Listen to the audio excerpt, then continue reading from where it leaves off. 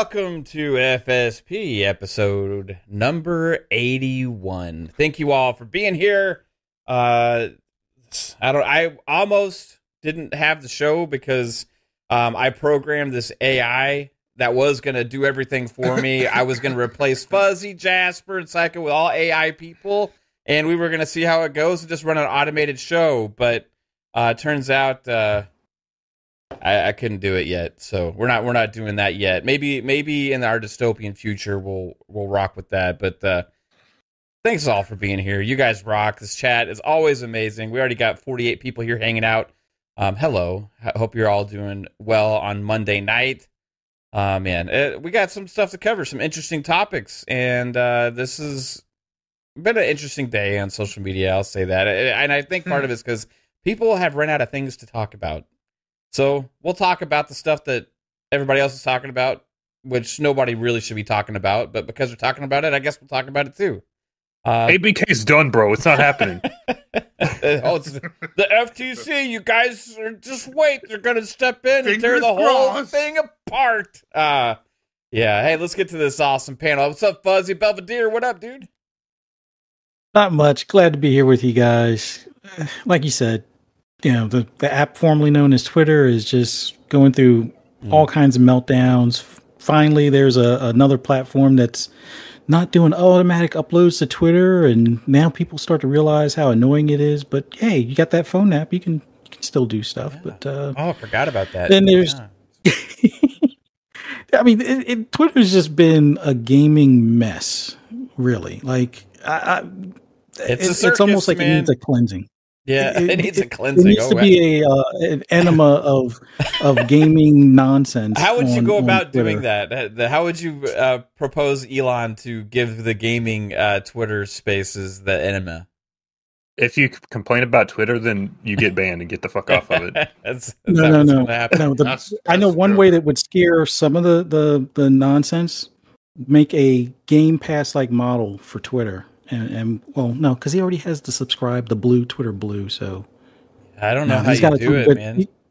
You'd have to come up with like a Twitter day and date tweets, a Twitter purple or something like that. Pay per post.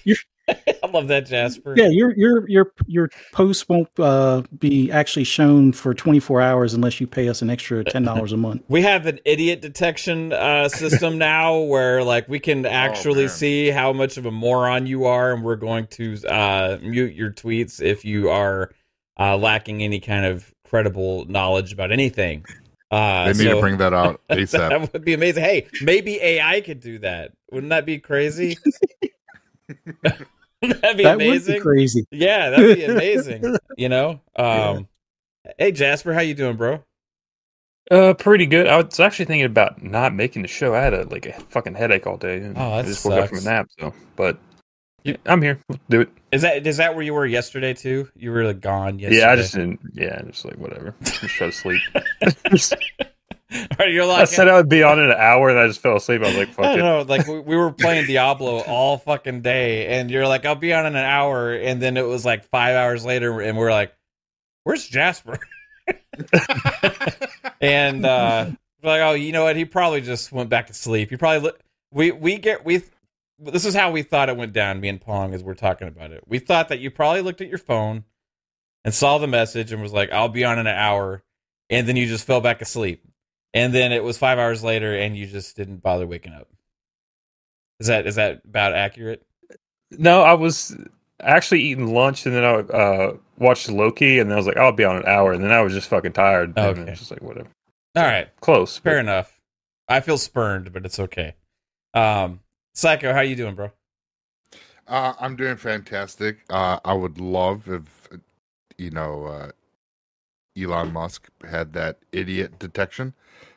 It would have saved me a lot of energy this evening, trying to combat this fucking. Oh my god, I'm not even. Yeah, don't even go into any of the things that guy said. Like that was the holy weird mental gymnastics. This motherfucker even was typing. I was like, "Yo, like you said, Fuzzy."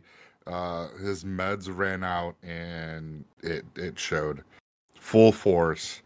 But by the way, he does have 72% female viewers out of his 8 followers. So, Yeah. None of them are sex bots. So something to brag about, too. It's just a weird thing to even say in the first place. I've never looked at the percentage of my followers. It's probably 95% guys, I would assume, and the 5% that are not are probably sex bots. or some of the awesome people in the community that are not, obviously. But I would never go on Twitter and be like, look at this. Look how many of my percentage of my followers. It's just so weird, man. But that happened. Oh my god. That's the kind of thing that Elon's AI should detect, right? If anybody makes a post like that in the future, automatically, put them at the bottom of the barrel on the engagement. Well, the funny thing is the reasoning of all this fucking craziness even started is because I replied to the Xbox after they're showcased. Like I said, let's not go into it. I know, but 2 weeks ago I posted, amazing showcase to Xbox, and then 2 weeks later, this idiot's like, oh! He's had this mental breakdown, and he's just like, oh, you're a freaking, this must be one of your freaking accounts there, Xbox, blah blah blah, and I was like, no, I'm not a fake account, I'm real. And then he just went into this regurgitation of mental breakdown. I'm like, bro, I can't he was handle posting that. You graphs and stuff. It's Dude, so weird. And I'm anyway, all right, bro. So, but I've been playing Sea of Stars, or not Sea of Stars, Star Ocean, Second Story R. Fantastic game so far. What system have you been playing that on, Psycho? It's only on PS5. Oh, okay. And fucking Xbot. Hey, you know what though? I was like, you know what? It's been about 8 months. Let me turn this PS5 on. It's just sitting here, and so it's been I've been using that, playing it. It's great. I love it. It's like that modern environment, but it's like pixelated characters. So it's kind of like how the new Sudoku, the new what is that? Right? Is this Sudoku? Suikoden. Yeah. Sorry, Suikoden. It sounded like Ryu from Street Fighter. Sudoku! And Hadouken. Euden. And then Euden Chronicles 100 Heroes. It's kind of like that art style. So I'm pretty psyched. So this is kind of what I wished Final Fantasy VII Remake was. I kind of wish it was this modern back environment, and then it was given us a 1632-bit character model. Mm-hmm. And that would have been phenomenal. I think it would have been better off, but hey, they thought the Sony formula worked, but their bottom line shows otherwise. So yeah, well, I'm glad you're enjoying the game, bro. I'm gonna pick that up eventually, probably when it's on sale at some point. I've been playing. It's only $50. Yeah, it's just so many games to play right now. Although for some reason I just keep playing racing games right now. I'm not playing anything else. I've been playing Forza Motorsport, playing GT7. I picked up WRC, and it's actually really good too, man. It's really fully fledged. It's $50 game also, but it's if you have Game Pass, it's $45 because of the EA Play discount, whatever. Mm-hmm. So then I had some rewards, so I ended up getting for $30 or whatever. But it's nice. Yeah, it's really good. It's it's made by Codemasters now, right? So it feels like dirt, and that bad. No, dirt was one of the best. Yeah. It's got really deep career mode, awesome mechanics in the cars. You can build your own cars, Fuzz. From scratch. You can pick all the parts and stuff. It's pretty sick. So yeah, I'm liking WRC. So if you're into racing right now, like I am, which I don't know why I'm so addicted to racing right now, but I am. Check out WRC. It might be worth it. It doesn't have the graphics of a Gran Turismo or Forza, right? But as far as dirt rally racing, it's top notch, man. Absolutely awesome. All right, guys. So We may not be getting games in the future, though. Or we may not be getting games made by people. According to the internet today, this partnership that Xbox announced with InWorld, who is a AI, and more so on the story side, character dialogue side, specializing in kind of doing like quest branching and personalized like AI based on like chat GBT type scenarios with like personalized dialogue based on the games and stuff like that.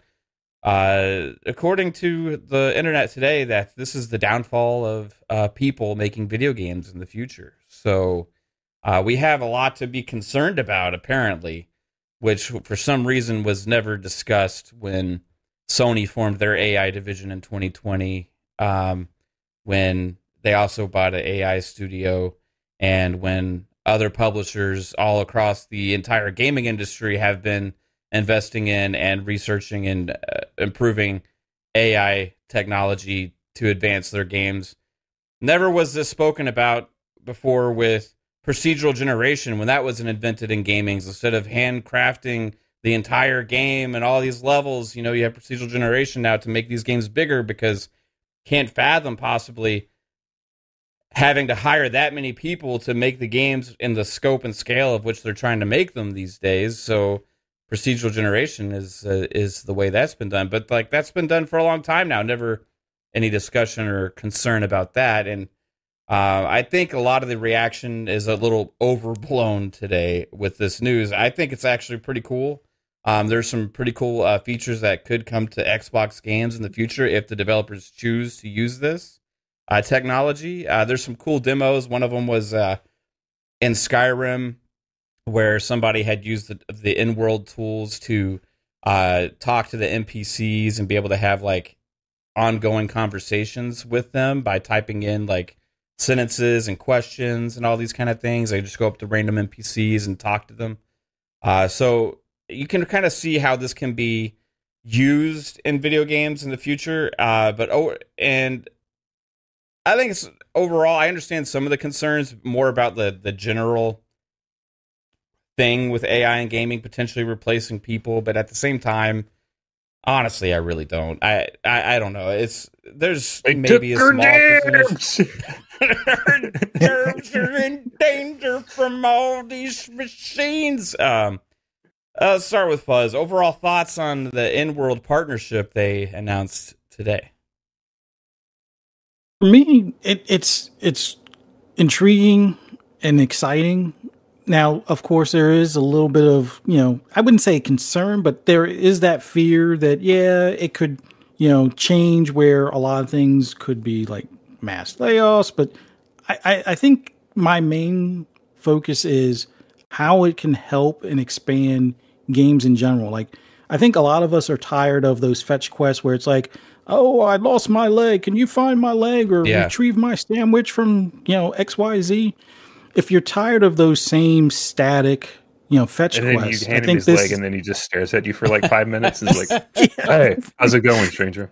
But I think that those are the big pros for this, as far as being able to have a variety of different outcomes and interactions with NPCs in the games and things like that. And like you said, procedural generation's been around in gaming for a while, and it hasn't caused any major catastrophes as far as environmentalists, or environmental designers and things along those lines. So because I don't foresee this. Fuzz? They have to build the tools and implement the art and stuff that is being utilized by the technology, right? And not just that, but you still will have handcrafted stuff. Like, even like perfect example, Starfield. There is procedural generation, but there's also handcrafted for some of the more focal points. So if you want to have it where some of the things that it would take umpteen years to handcraft, procedural generation is a perfect fix. And like you said, there's still going to be those that have to implement that software, build the tools around all of that. But then there's also going to be the handcrafted stuff for like the more like home-based stuff, or the recurring scenery that you're going to constantly turn in quests or return home or have as your main base. So there's room for everything. And if you're going to have a lot of like random NPC encounters on multiple worlds, or if you're now game worlds are becoming almost like whole continents as far as their map space, it would make more sense to have that. So you're not having to record 400, 1,000 lines of dialogue for a game that's probably geared to be 80 hours, let's say. Yeah. And the 400,000 lines of content, as far as that, would probably in itself be 400 hours worth. So there's a place for it. I understand some people's concerns, but then again, are those same people, making a big to-do when McDonald's was like, hey, we're going to, we heard the concerns about paying the livable wage for, people at fast food places. We'll keep some people at that livable wage, but we'll also add kiosks. Were there pitchforks for the kiosks that are now? AI writing anyway, so they're not just going to print it and ship it. Someone's going to have to review it. The way I think Exactly. it's probably going to be implemented is the main story stuff is probably going to be more handcrafted, and then there may be even some like more important type. We'll use a game like Starfield as an example, right? Mm-hmm. Maybe some more of the more important side quests or faction quest type things would be like more like handwritten and all that kind of stuff, and more like a direct voice acted, because they really want to make sure certain elements are key there to focus where the story is going to go, right? Mm-hmm. Then when I look at the potential implementation for some technology like this is where I used the example of procedural generation before. This is almost for me like procedural generation, but for dialogue and for quests that are extra, right? Missions and extra content and things like that to do.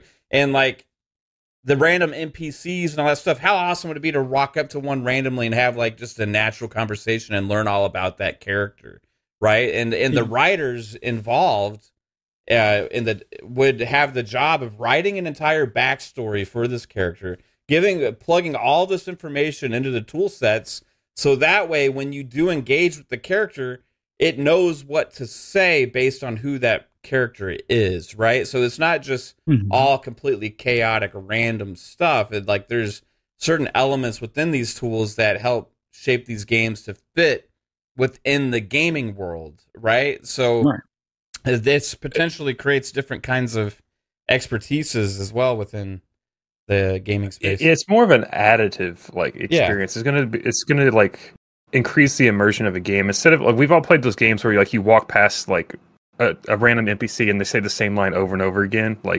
It's gonna change it to where they have an increased pool of dialogue, and it can change based on what's happened. So it'd be maybe you're wearing a blue shirt, and they could say look at that guy walking down the street wearing a blue shirt, instead of just look at this stranger. Look at the stranger, and they just keep saying that over again. They can actually, hello, stranger. That's one of the most common things you hear in dialogue in some of these. Hello, sir. Maybe actually that's the additive part where they can just keep addressing stuff that's changing in the game, and eventually it will be they may be able to react to events that they've witnessed. Maybe you shot someone in the face and be like, oh my god, this guy's crazy, he just killed that guy, and then he tells everyone, and they can start building off of experiences like that. And games have been trying to do stuff like that for a long time, so you have potential for things like that to have a bigger impact on the worlds and stuff. So I look at it as a potential for growth in gaming, and then the other aspect where people are concerned about people losing their jobs, and stuff like that over long term. I actually kind of look at it the opposite way as well. When you look at who I think this kind of technology is going to help the most, it's these smaller devs that only have a few people, and now could potentially be able to build games bigger than they ever thought possible before, which people are going to lose jobs, and it's going to create jobs. Right. It's going to help grow these studios that have a game that they can actually make into a better experience, a bigger experience. And then all of a sudden, now they need to hire for their next game that they're going to have even more handcrafted content in and all that kind of stuff as well. There's a lot of things. Now, you may have some games come out that are purely okay, we're going to really go off and experiment here, right? But you can't tell me that these creatives, right, the Todd Howards of the world and and like a lot of these other people that are just really kind of visionaries with the kind of stories they want to tell are just going to leave everything up to AI, right? Hey, you just make the game for me. I'll sit back on my cozy little Todd Howard throne and just see what you cook up for me, man, and we'll see how it goes. Like, that's not the world we're gonna live in, you know. Like, dude, I can already like imagine Kojima's game. He's gonna like this cloud game's coming out, but his next game's gonna be cloud AI. So where it's like his next game's gonna pull like information from the cloud that like is relevant to us, and then the AI is gonna write stuff based off that. So like you can have a game set in the future, but then it can comment on stuff that's currently happening in today's world. Right. Yeah, and think about the implications too of like the entire player base data feeding into this, right? Like, not just the real world, but like everybody playing the game. What if you have more of a shared world type gaming experience where the impacts of everybody kind of shapes more of the world based on everybody's actions? Like they used to have these conquest modes in like multiplayer online games. Like one of my favorites was Chrome Hounds, right? Where you had like, when you played the multiplayer, you would choose which of the 3 factions you wanted to be a part of. And then the multiplayer mode always had each of the 3 like battling against for like map dominance, right?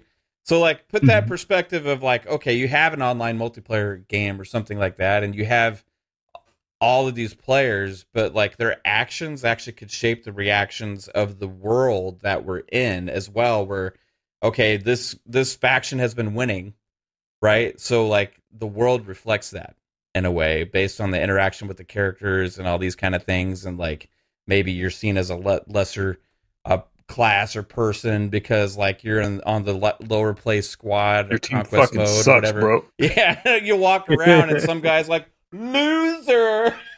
Just like a random NPC, you know, like there's so many random possibilities that you could think. And like ultimately, like I'm never against technology pushing the industries forward to be able to create bigger and newer things.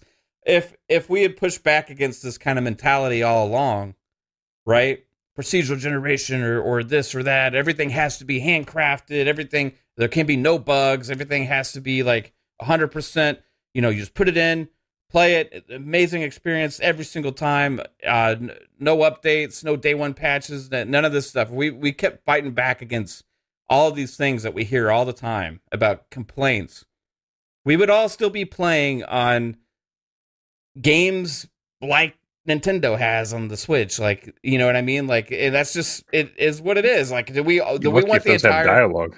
Do we want the entire gaming industry to be that? I mean, I appreciate those games for what they are, you know what I mean? But like, I also want these other bigger, better worlds with more dialogue and more interesting things going on, and advancements in technology is what helped us get to where we are today.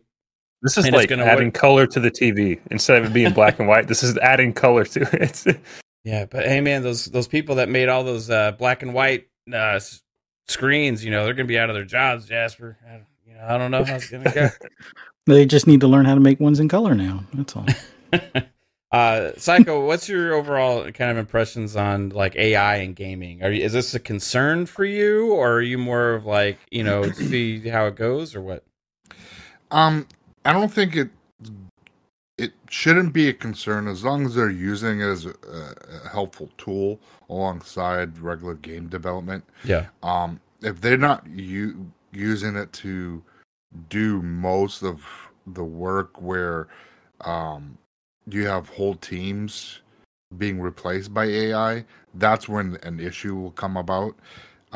Is when that happens. But when they're using AI to help generate, you know, things that are happening in the background, in the, you know, generating the environment, small things, helping with conversations, for dialogue, being able to actually have real conversations with like you guys are saying that, hey, you know, you're wearing a ruby enchanted armor, and then you know, and they mention that that just kind of like brings more in the immersion that the actual AI, the NPCs notice your achievements, notice the things that you've been doing in the game, because it's tracking that and it's reflecting that in the dialogue. That just brings it more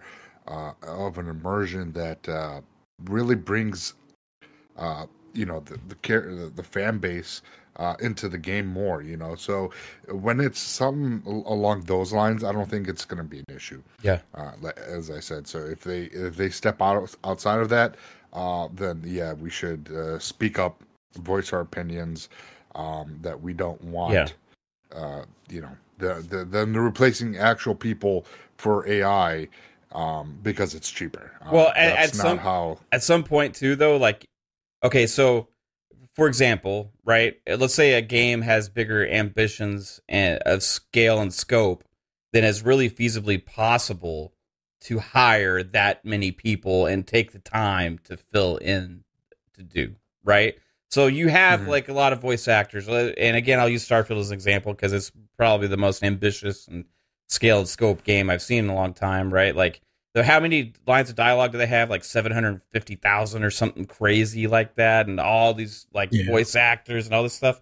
And yet you're still walking around, you still hear the same lines over and over again sometimes, and like you still have like a lot of repeat things there. You know what I mean? But like, and okay, so let's say they wanted to really flesh that out and go even further above and beyond, right? And be able to populate things more and go further with a lot of these other planets for the next Starfield, right? And do all these other things. Well, you're not feasibly really going to have, okay, we have 3 million lines of dialogue recorded by 500,000 voice actors, and it's all, we've captured it all to bring this world. Point, you're going to start having AI voices. Yeah, no. At some point, like scale and ambition, you have to have another method, right? So, like technically, right? Technically, you could handcraft everything, and so you could say, well, it costs those people's jobs, but that in a sense. A game of that scale. There's like 5 voice actors anyway. You got fucking Troy Baker, Nolan North, and that's about it. But like my point is, in a sense, like a game of that scale and scope never would have been created in the first place if it wasn't for the technology that exists to make it a possibility, right? For how they use the procedural generation in Starfield was the only way they could make it to where we have 1,000 planets, right? So could they have handcrafted every single planet? Yes, but how many people and how would it take 20 years to make the game? Would they have to have like 100,000 employees? Like, okay, you guys work on this planet, you guys work on that planet. Get back to me in 5 years. Well, hopefully this shit works out. Like, I don't, I see. I think with the AI, with the voice generated dialogue, if like voice actors are able to go and record X amount of dialogue to kind of capture their essence, their mannerisms, the way they speak, things like that. Still pay their voice actors as they did a normal job, but this way now the AI is able to generate more dialogue on the fly. That's more. Yeah, you're not going to like that though, because there's probably paid based off hours in the recording booth and the amount of lines. And if they do fake lines, they're also not going to be in the recording booth, so they're going to lose that on pay. So they'll be pissed about that. But it depends it's on how either much they they're get making totally replaced, or they have that's where you have to you're kind of sign a new contract or be like. Yeah, there's got to be a worker like with that kind of thing. There's gonna, as technology advances and games and scale change, then there has to be different methods of doing these kind of things, right? Now, I don't think you're gonna have one person doing the voices for Starfield, or whatever, and AI will take care of the rest. You're still gonna have a lot of voice actors and pay everybody, and then have AI kind of your main characters. Yeah. Take that because they still want unique delivery and all that kind of stuff as well. Like, you don't want everything to sound like a bot or a computer or whatever. So there's got to be personality inflection there as well. So I think there's a role, and I feel like it'll be interesting to see what they do with it. But it's going to be a problem in other than just gaming too, because if you go in YouTube or TikTok or any of these sites now, you can hear like these like deep fake things. Where like, okay, hear The Weeknd singing a Michael Jackson song or whatever, but it's like actually, it's not really The Weeknd. It's like the AI voice. Yeah, there's of The like Weeknd, entire like Post Malone songs written by AI, and then like they put it through a voice so it kind of sounds like him, and people actually think it's a real Post Malone song. Yeah, it's stuff like that, man. And it's like there's a lot of things that like, yeah, there's going to be interesting kind of policing of this kind of stuff to figure out how it works. But like at the end of the day, I don't really think this technology that Xbox is partnering with them is going to really replace too many jobs. I think it's going to potentially just give extra tools to the developers to be able to create more fleshed out games. Right, especially like with smaller teams that are working on like passion projects, kind of like Pentiment. Imagine being able to have that small team, but utilizing AI to help flesh out the game quicker, and you have games that are still really good developed games, but you have the help with AI to kind of get you there faster. Especially like if you're starting off as an indie developer, and let's just say you're like one or two people, and then but you utilize the AI, and you have a game that is to the point where you couldn't be able to do it on that scale with just a handful of people. So it's it helps out on many levels. So it's like it's just not big. Xbox is the only one that's going to be able to utilize this. Smaller developers, smaller teams, and passion projects can definitely be fleshed out quicker if it's utilized properly, and you can still. And if it doesn't seem like it's like a robotic voice speaking to you, when I think like there's a couple benefits and problems with this. Like another benefit is like it can improve a lot of the writing. Like some games just have like terrible like writing stuff, so it could improve that. But at the same time, like AI, like if you really start playing with it, like you can start noticing patterns within like AI and how it like writes stuff and talks. So like you have to. It's gonna be a fine line of like. Once you once you see it, it's AI writing. It's just like something that you have to experience. So like that's like gonna have to be worked out. A good example is if you the uncanny valley kind of thing. If you watch the there's on In-World's website, there's a actual demo of somebody who implemented their technology in Skyrim. And he walked around to different NPCs and he typed in like sentences and had conversations with the NPCs and stuff, right? And they would react to what he said.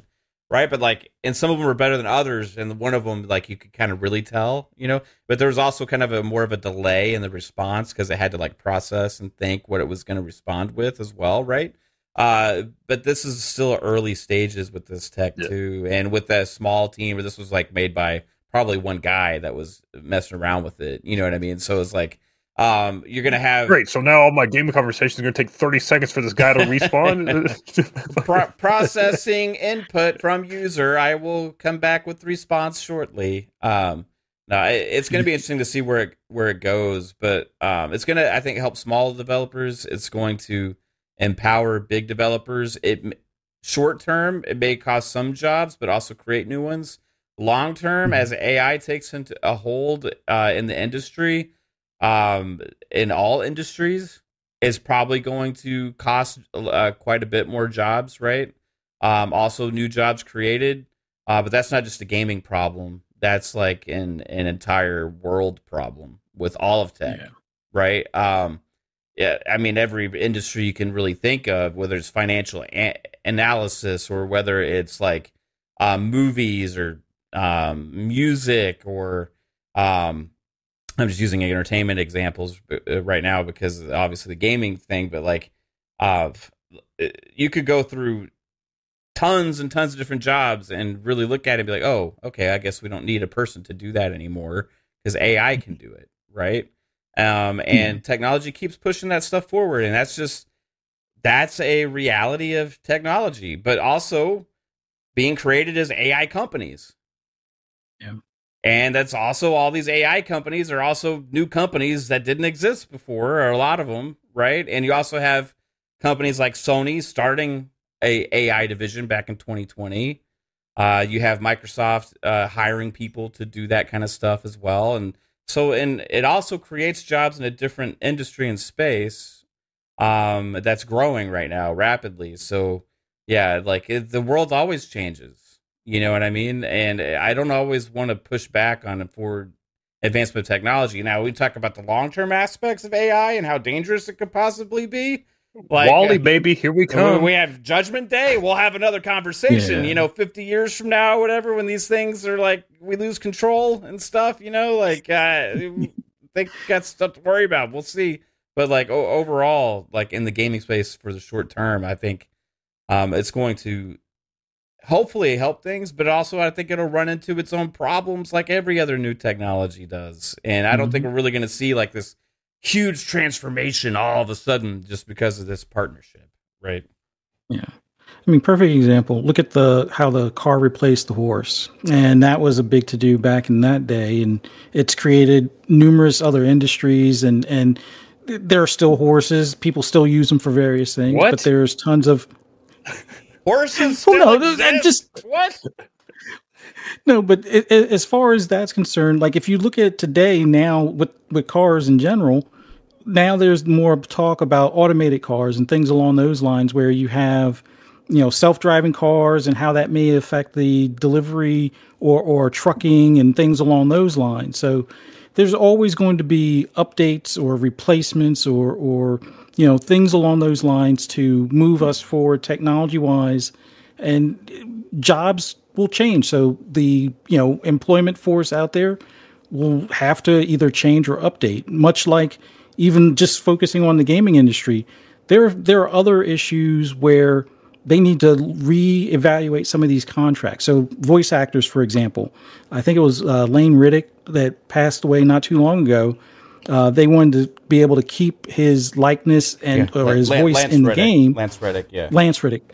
They wanted to keep him in the game, but that wasn't originally written in the contract. And it's now to the point where these ongoing games should probably, not to be morbid in any way, shape, or form, but they should probably look at having clauses in there. If you pass, does the earnings from the game go to family, or how all of that works? So things like having AI and voice actors as it currently stands, some of those things probably need to be looked at, where either the actors out there now need to have it where it's like, okay, if my voice is used as a remix as an AI alternative voice, I get a percentage of the proceeds or some sort of residual from it. And that might be the way moving forward to kind of protect that part of the industry. But then again, those that are into programming for like environments or quest lines and things like that, they may also want to dabble in AI programming, so that way they might be able to use that tool and give it more of that handcrafted feel without necessarily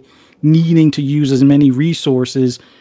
As far as people creating those by hand, they might be able to work towards directing those tools in that fashion. So and maybe you get more content out of it instead of like spending a week creating a level. Maybe you just say design this level, and then you come back at the next morning and it's fucking made for you. And then you can go over it and tweak it to give it that more personal touch. But there's always going to be this ebb and flow as far as new tech jobs, new technology being implemented. So it's the time to be afraid is when it is Skynet time. But even then, if we were worried about Skynet, or if we're seriously worried about Skynet, then things like military drones should be a bigger concern than what they are, or stuff like that. But even still, it's at some point you have to, I wouldn't say have to give in, but you have to allow things to progress, because there's all kinds of other opportunities or possibly problems, but also more so benefits of things when we start advancing or moving forward as far as how these systems work and things along those lines. So it's just interesting, man, because Rainbolt in the chat, shout out to you. I didn't know this, but I guess James Earl Jones basically gave the rights to his voice to Disney to use for future Star Wars projects, right?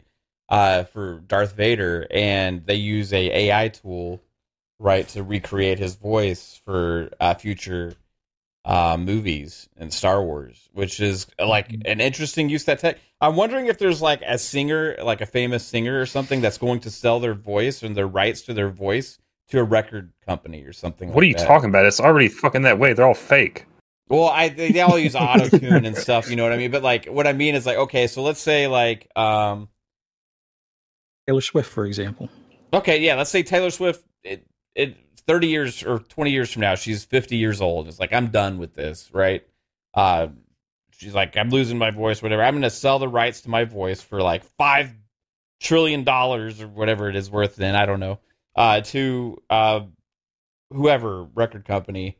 And they produce records with Taylor Swift's voice for like 100 years, right? Like, it's a kind of crazy thought that we could have. Something that just happened was the Beatles. God, I hope not. It's interesting. The Beatles just re-released a new song. They just released a new song. It's called Now and Then, and they were able to use technology because they would have done this before. They had re-released some like recordings from John Lennon and stuff, like in the 90s, but the technology wasn't there yet to be able to bring this last track there because they couldn't separate the vocals from the piano or the drums or something because of the audio levels and stuff. So they were able to use today's technology to actually separate that stuff. So they, I think Paul McCartney and Ringo and stuff, they went and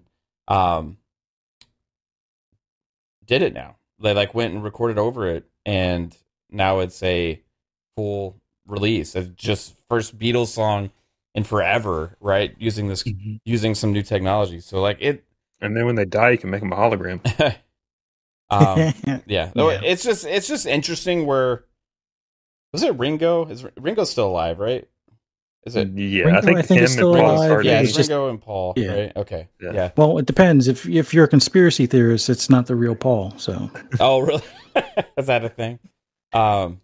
Yeah. So there's interesting where technology is going. It's a weird world, right? That we can actually have conversations with a computer like that seem real, and it's just going to keep advancing further and further. And every industry is going to find a way to take advantage of it. Yeah. And that's just the world we live in. So we can fight it or hope they use the tools as responsibly as possible and create some awesome shit out of it. I vote for that. Yeah.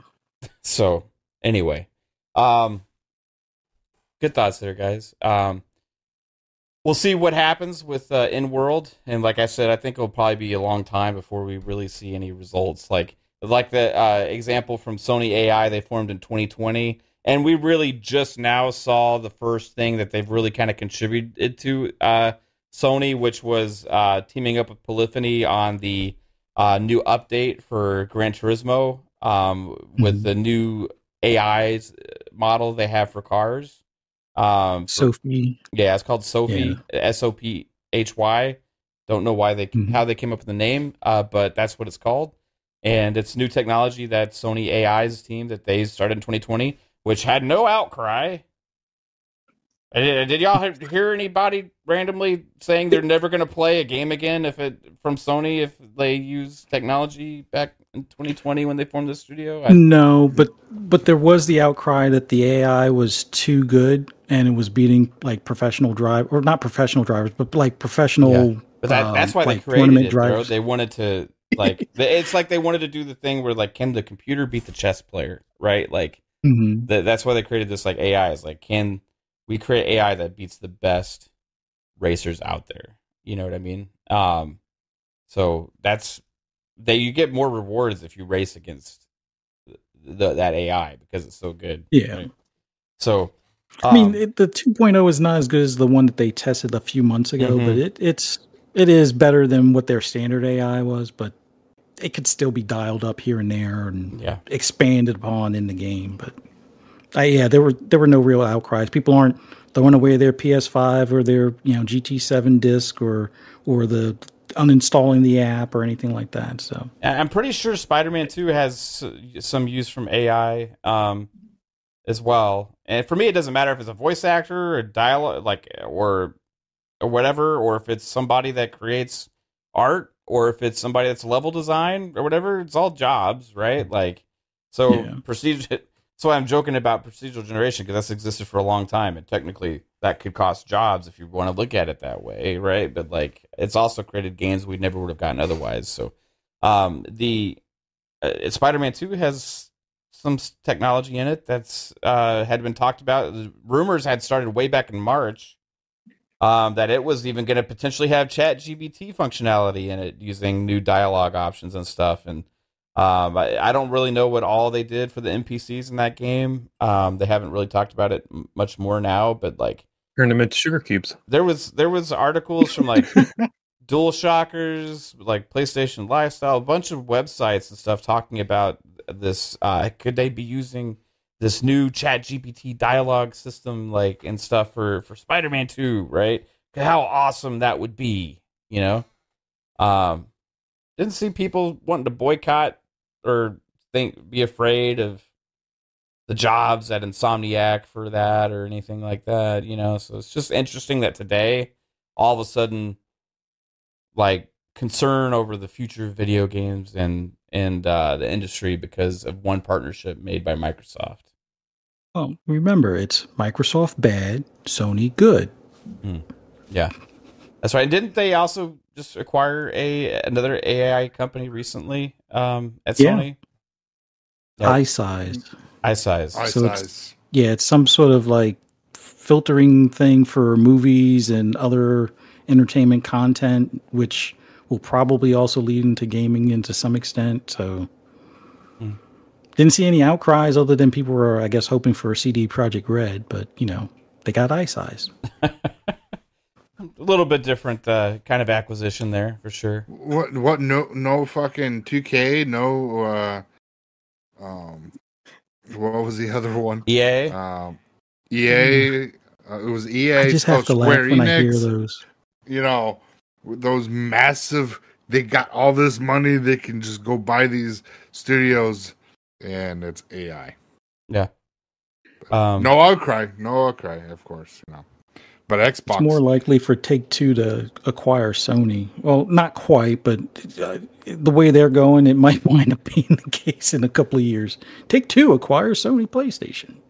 Ooh, that's crazy. It's due to the growth of our revenue because of our use of new AI technologies at Take-Two and the success of Grand Theft Auto. We have grown to an enormous size, and we need our own platform, so we're going to buy PlayStation. Oh, man. Anyway. Crazy stuff, guys. Get a game every 6 years. Yeah. Well, this will speed up development on games. We'll see. I don't actually foresee it. As people are talking about, this is going to speed up. Like, games are going to take way less long. I just think this is potentially going to add new problems. Also, but also potentially help in ways as well. So we'll see how all this plays out. Anyway, moving on. Mike Ibarra of Blizzard had some comments in an interview from IGN. He's an AI. Is he? Yeah. So thanks to Pong for sharing this in our DMs earlier. This is from Bloomberg. Actually, it's from Bloomberg. Okay. I'll read this one. I did see an IGN interview, a sit-down interview, but I'll read the Bloomberg one instead. So Ibarra, who spent more than 2 decades at Microsoft before joining Blizzard in 2019 and becoming president in 2021, said he has yet to discuss his own future with Spencer. He would like to stay at the studio as long as possible. Someone will drag me out of Blizzard, Ibarra said. That's how long I will be here. So he wants to stay at Blizzard, right? Which is interesting. Does that mean he would refuse a promotion to head of ABK if that was offered and still kind of head of Blizzard? Or he's just like loves Blizzard so much he just wants to maintain that position? I don't know. We'll see after Bobby's shown the golden parachute in the front door. So yeah. And Meet Kumar says, "Can we replace IGN with AI?" They already have. What are you talking about? Guaranteed half of those goddamn journalists are using it. Well, maybe we could get AI game reviews from IGN. They'd probably do a better job. It's like the lady on the plane is like, "You are not real." Every game we play, That's MF right there. It ain't real. You're not real. Are you AI? I'm gonna play every game now, not knowing if it was like AI or if it's like a voice actor. We'll try and guess. Well, if you play Spider-Man 2, it's all AI. I don't think acting. That explains the sugar cube. That's not true, Psycho. Well, what's not true? Spider-Man 2 is all AI voice acting. They used it. They used AI. They use some AI tech and stuff, but like there's a lot of, they had a lot of like voice actors and stuff too. Yes, I know, but I'm shit talking. Yeah. Okay. Shit talking permits infactual information here on Fun Speculation, I guess. So, all right. So it's like IGN. Okay. Ibarra said on the heels of the acquisition, he still intends to have big teams working on the largest franchises, but he is also open to less mainstream projects, including a possible return for StarCraft. Under Kotick, many Blizzard staff members with experience developing real-time strategy games left the company. Fuck you for that, Bobby. Anyway, that wasn't in the article. I added that. So if the franchise does return, Ibarra hinted that the next iteration could be in a different genre altogether.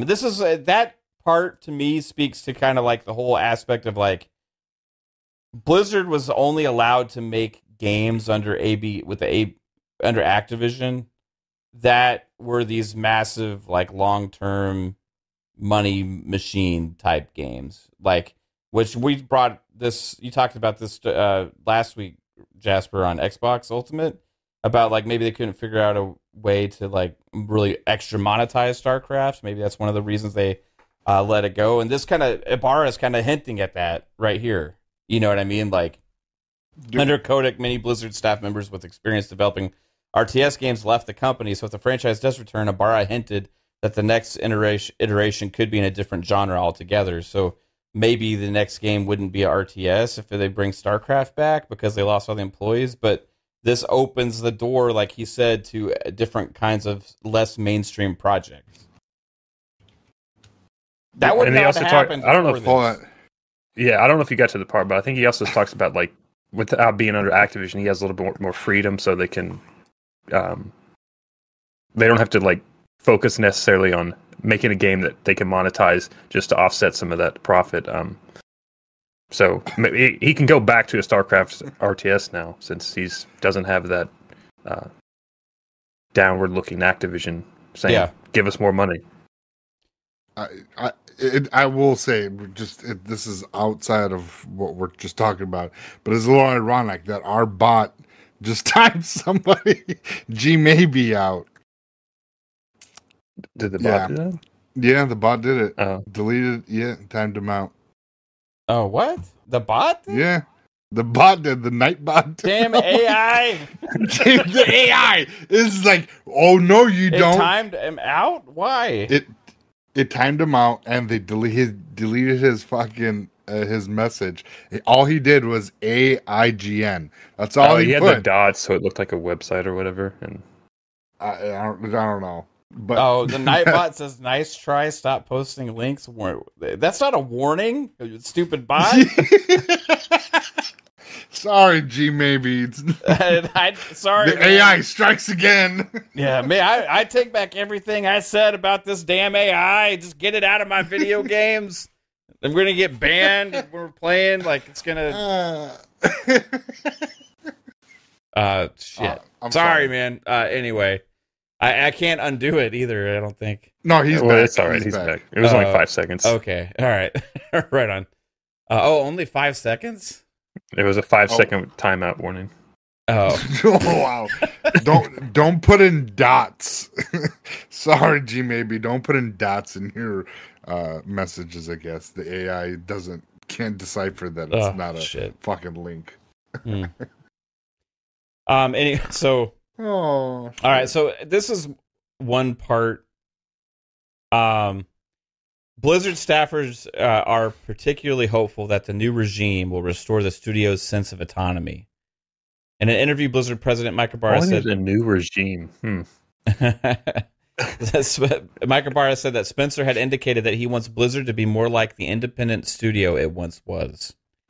I absolutely love that, Ibarra said. It motivates the teams. Blizzard became part of Activision in 2008 and for years remained largely self-governing. But in the late 2010s, Kotick and his executives began pressuring the studio to cut costs. This isn't from Ibarra here, but this is from the writer. Who wrote this? Was it Schreier? Yeah, it's Schreier. So it's probably accurate. Kotick and his executives began pressuring the studio to cut costs, expand development teams, and produce games more quickly. The interference was unwelcome to company diehards. In 2018, Blizzard co-founder and CEO Mike Morhaime stepped down. Many other veterans followed. By contrast, over the past decade, Spencer has taken a largely hands-off approach to the dozens of teams that Microsoft has purchased. Ibarra says he expects the precedent to continue at Blizzard to the benefit of all.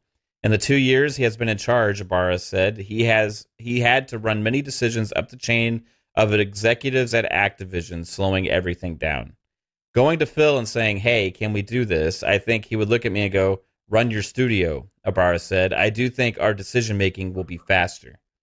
It's weird. I thought people said that Microsoft was going to ruin Blizzard and Activision and just kind of like and turn them into shit. It sounds like they're pretty damn excited about some of the extra freedom they're going to get, man. Don't worry, they'll all leave. Before the acquisition, Blizzard's hits, misses, and delays could significantly impact the share price of Activision. Moving forward, Blizzard will account for a much smaller slice of the $2.6 trillion Microsoft, a difference that, in theory, could ease the overall pressure on the studio and give Ibarra more leeway to share numbers and results with his employees. Those kind of changes, I think, are going to increase transparency in an awesome way, Ibarra said.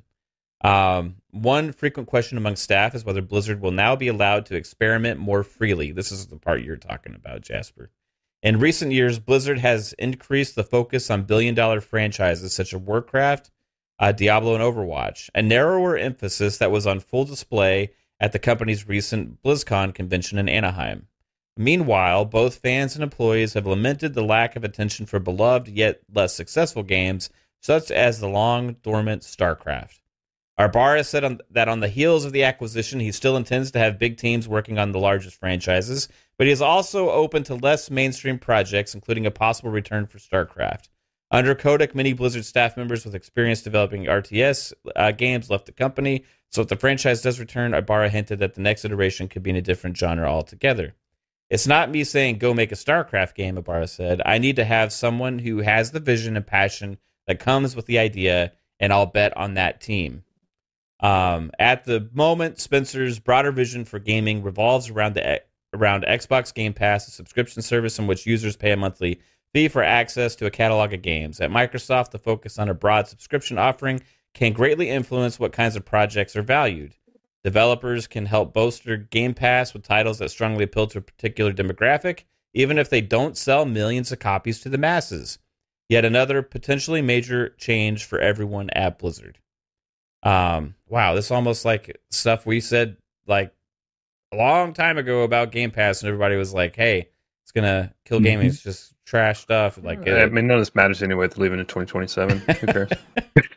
Ibarra, who spent more than 2 decades at Microsoft before joining Blizzard in 2019 and becoming president in 2021, said he has yet to discuss his own future with Spencer. He would like to stay at the studio as long as possible. Yeah, so, man, interesting stuff from Jason Schreier. God, I hate reading stuff from him, but like at the same time, you got to sometimes.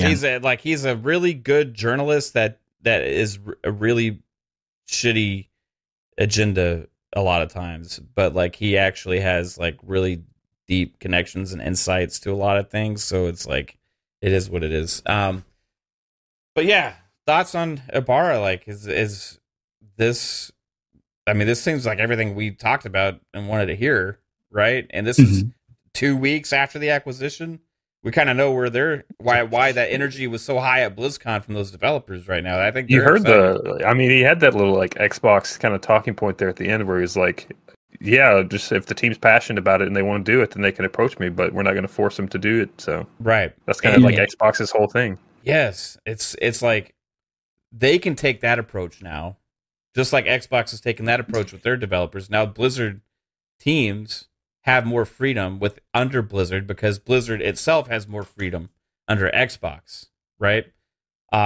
So, and that Microbara connection now being ahead of Blizzard, like Blizzard, I think is going to be one of the all-stars of this whole thing, right? I think for me, bigger impact personally. It has more franchises that I like. I mean, I love Call of Duty as well, but like, I mean, Blizzard's really got some gems, and I think they're probably the more talented developers, to be honest with you, as well.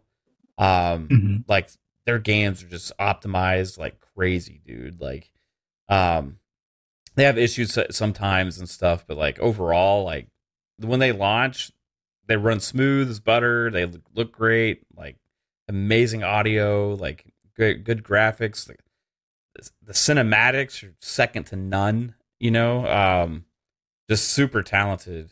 What's your biggest takeaway from this, Fuzz? I think the big thing now is, and I've kind of hinted at this before, I'm wondering if eventually the alignment of Activision Blizzard King doesn't get somewhat separated. Like, I think Ibarra would be a great fit for the overall for Activision, but if he's as passionate as it sounds in that interview about Blizzard, just in particularly Blizzard, leave him in charge of Blizzard. Allow Blizzard to kind of stand on its own as your premier PC and console platform provider type of deal, and let him kind of run that ship, with the freedoms that he needs for his teams.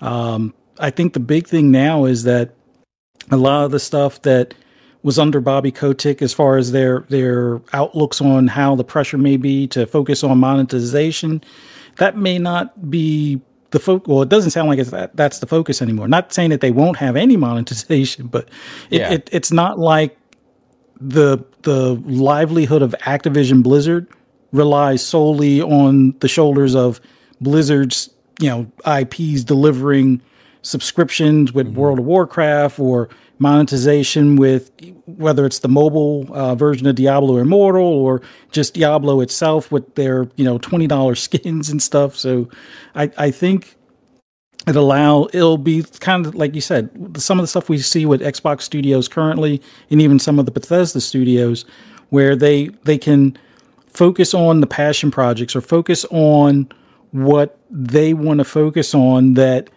when they have that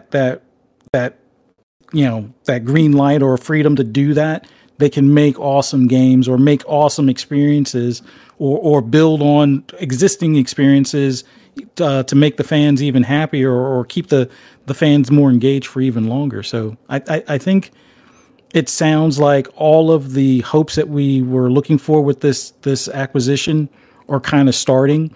And it just takes until it doesn't even have to wait until January to get Bobby out the door.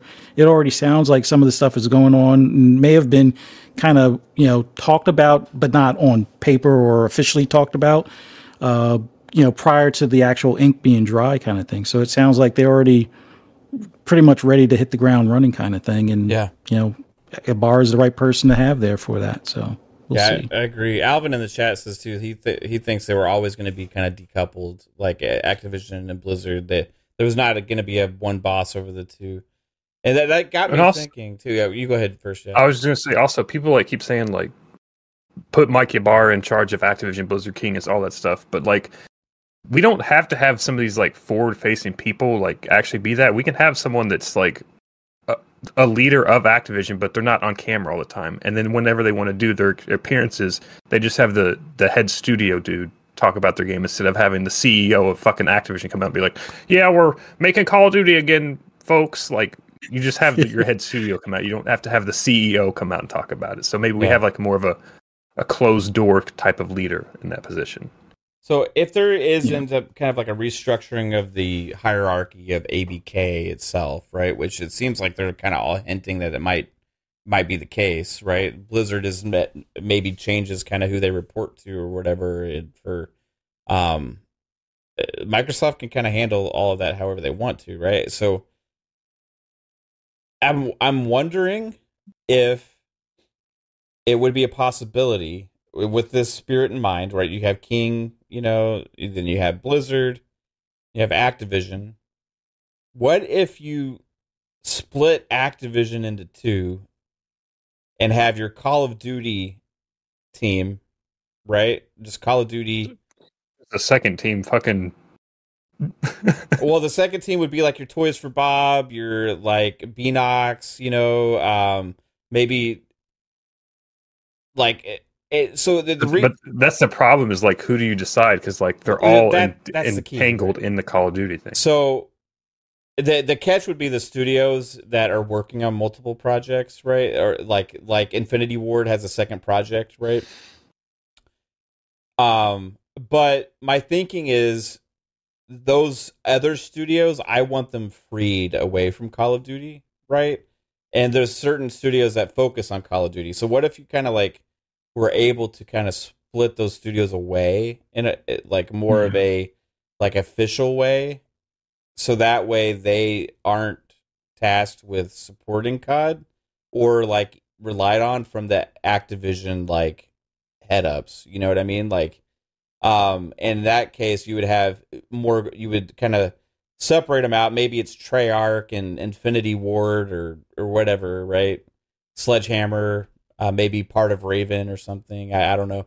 And then you kind of say, all right, this is the Call of Duty team, right? Officially.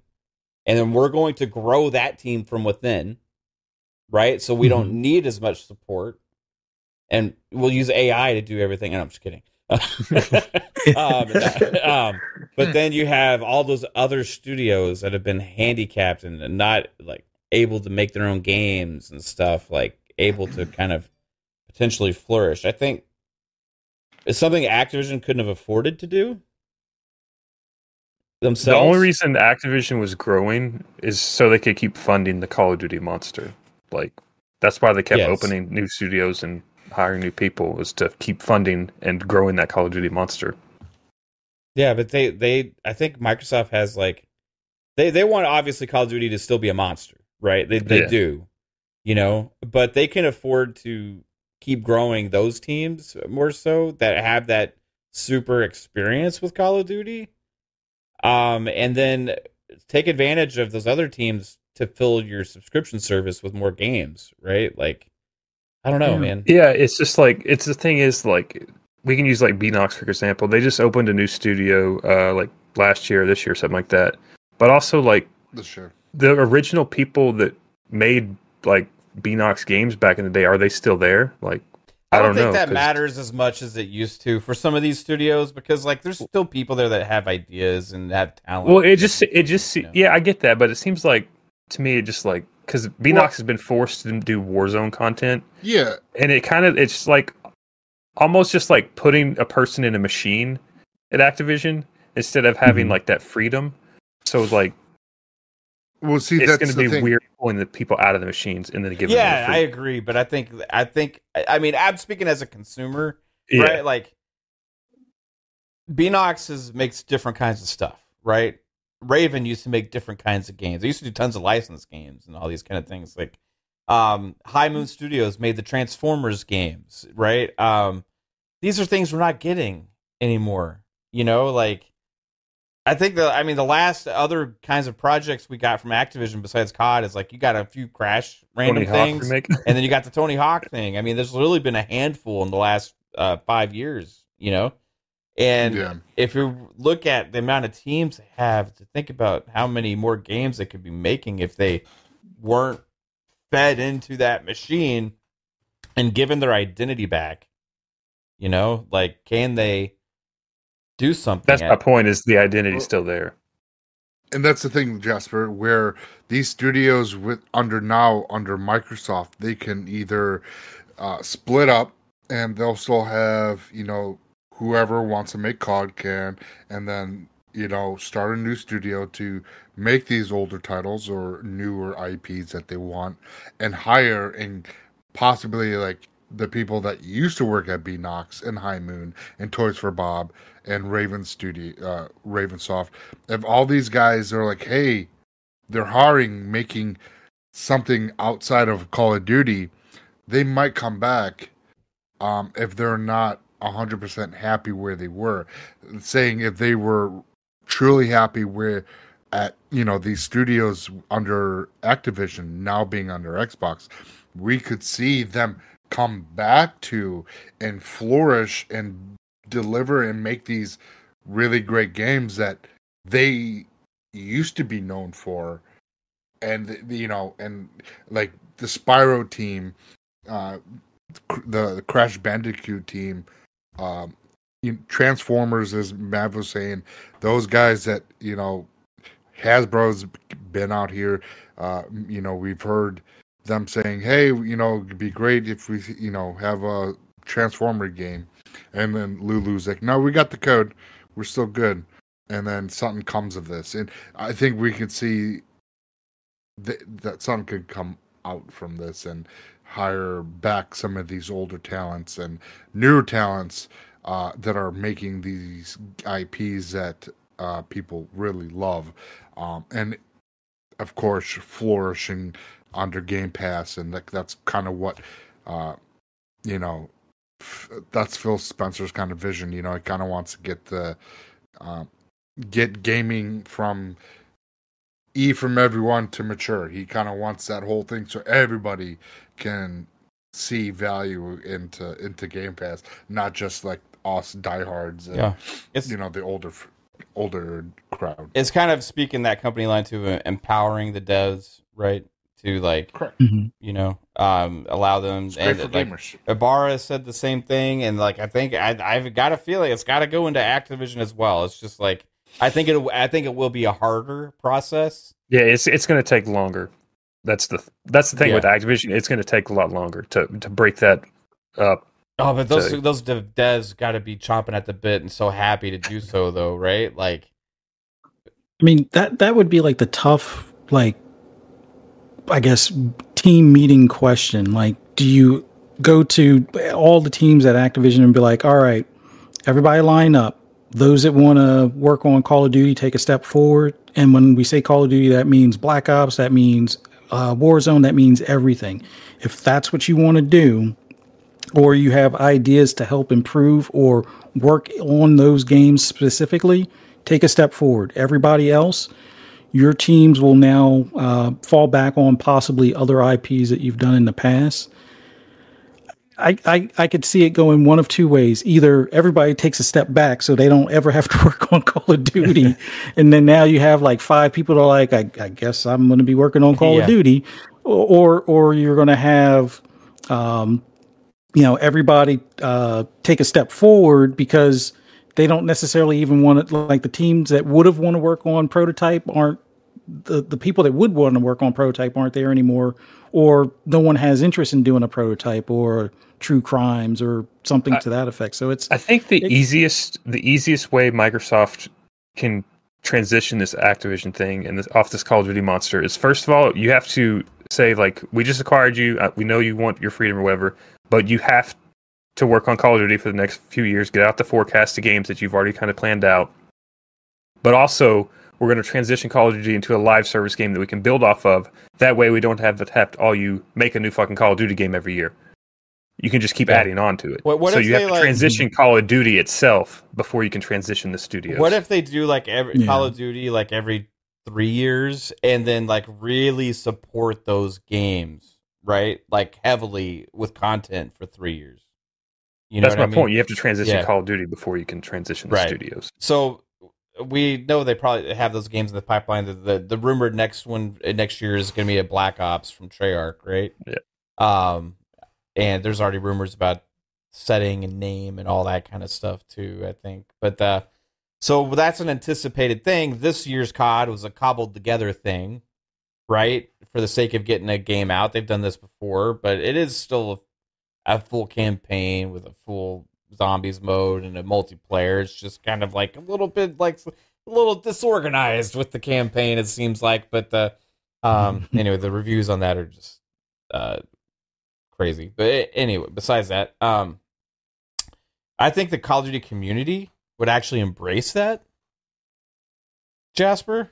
I mean, they're kind of sick of having to buy a new game every year, but also like get rushed ones as well. Like you really every 3 years, if they did that, how with the amount of awesome talent there, they could really flesh these. There is out, some. man. It's a positive and a negative because like there's certain people that only like the Black Ops style games. There's certain people that only like the Modern Warfare. So you're like those people that only like those certain games. They're gonna have to wait a lot longer, and you may lose fans in the long run. More fans more quickly. Could they make better ongoing content for those games? Because if they change the model too, so that it helps the engagement, like other live service games, like where they're still successful 3 years later. I have a feeling like they could figure out a way to double down on support for the games for like bigger expansions, bigger content updates, while still allowing the other lead team more years. I mean, that's pretty much what the next Treyarch game is they got an extension on their dev time because they're forcing Treyarch to switch to the Infinity Ward engine so they can have some content pass through. So that's kind of what we're getting. So I think we wait and see what the next Treyarch game is before we can actually see if Call of Duty is going to keep building on itself or if we're just going to transition to a new game entirely. And just don't have Sledgehammer be the lead on any Call of Duty games. Okay? Agreed. Infinity Ward and Treyarch, right?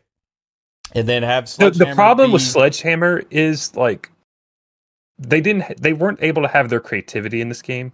They were forced to it.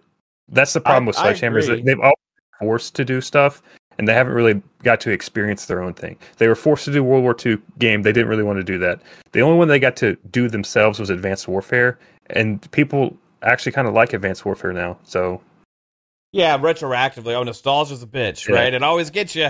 Oh, remember those days when we played Advanced Warfare when at the time we were all shitting on it and ate on it? Same thing they'll do with Modern Warfare 3 and like all this stuff like 5 years from now. You know what? That Modern Warfare 3 game was actually pretty damn good. I didn't necessarily mind that one so much. I kind of miss those days. Sledgehammer really pulled that one out of their ass now, didn't they? But I mean, obviously, I think Sledgehammer is like the not as successful with the Call of Duty campaigns and franchise as Treyarch and Infinity Ward, who had established Black Ops and Modern Warfare between the two. You know what I mean? Like, I think Sledgehammer has their place within Call of Duty. I just not as one of the main teams, right? So maybe, but just stick them on Warzone.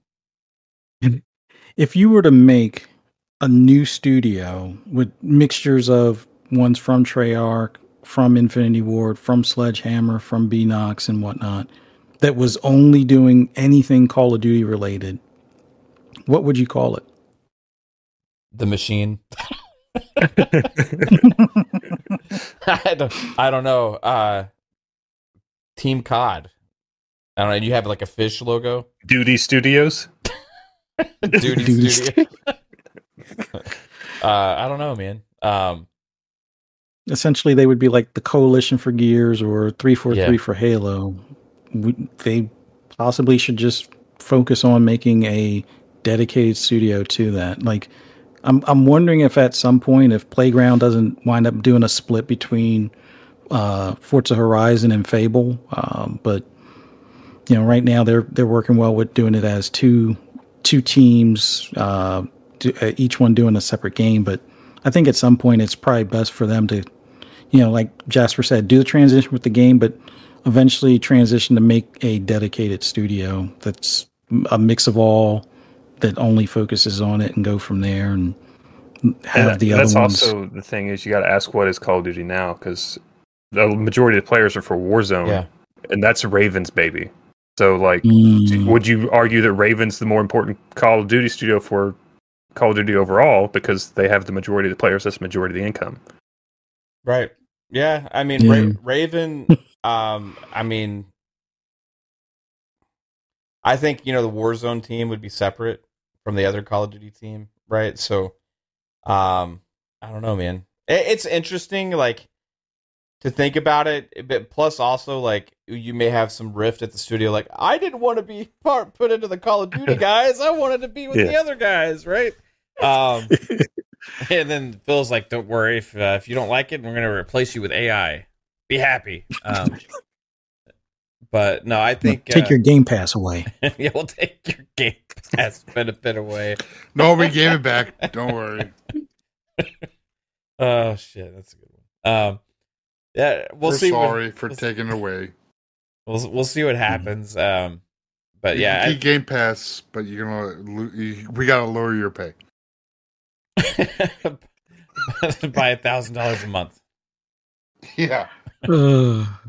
But you get Game Pass. Oh, we looked at the value of the Game games Pass. that are in Game Pass, and we see that you're getting about a $2,500 a month value there at least. So we're gonna cut your salary by that much, or you can have Game Pass, or you can give up Game Pass. One or the other.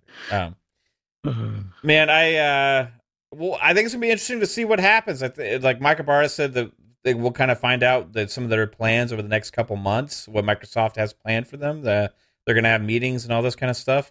It's been refreshing and really crazy to see how invested and on board like a Blizzard is, like cheering on this thing.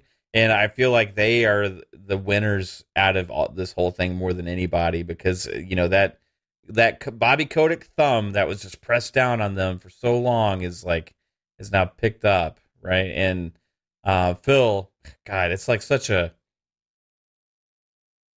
disparity between the two people. You got Phil Spencer now in charge of everything, and before it was Bobby Kotick. Like, it's got to be such a breath of fresh air there. Mm-hmm. Like, you can't have two more different kinds of CEOs. Yeah. So yeah, it's night and day between the two. Yeah. I'm still predicting he goes to PlayStation. Kotick? God, that would be crazy. Nah, he just goes sits on his yacht. Yeah, God, I would love to see that. That would be insane, though. Fuzz Kotick goes to PlayStation. It is as much baggage as he has. I think he would probably be the best replacement for Jim Ryan. Sony would get so much shit for that, though.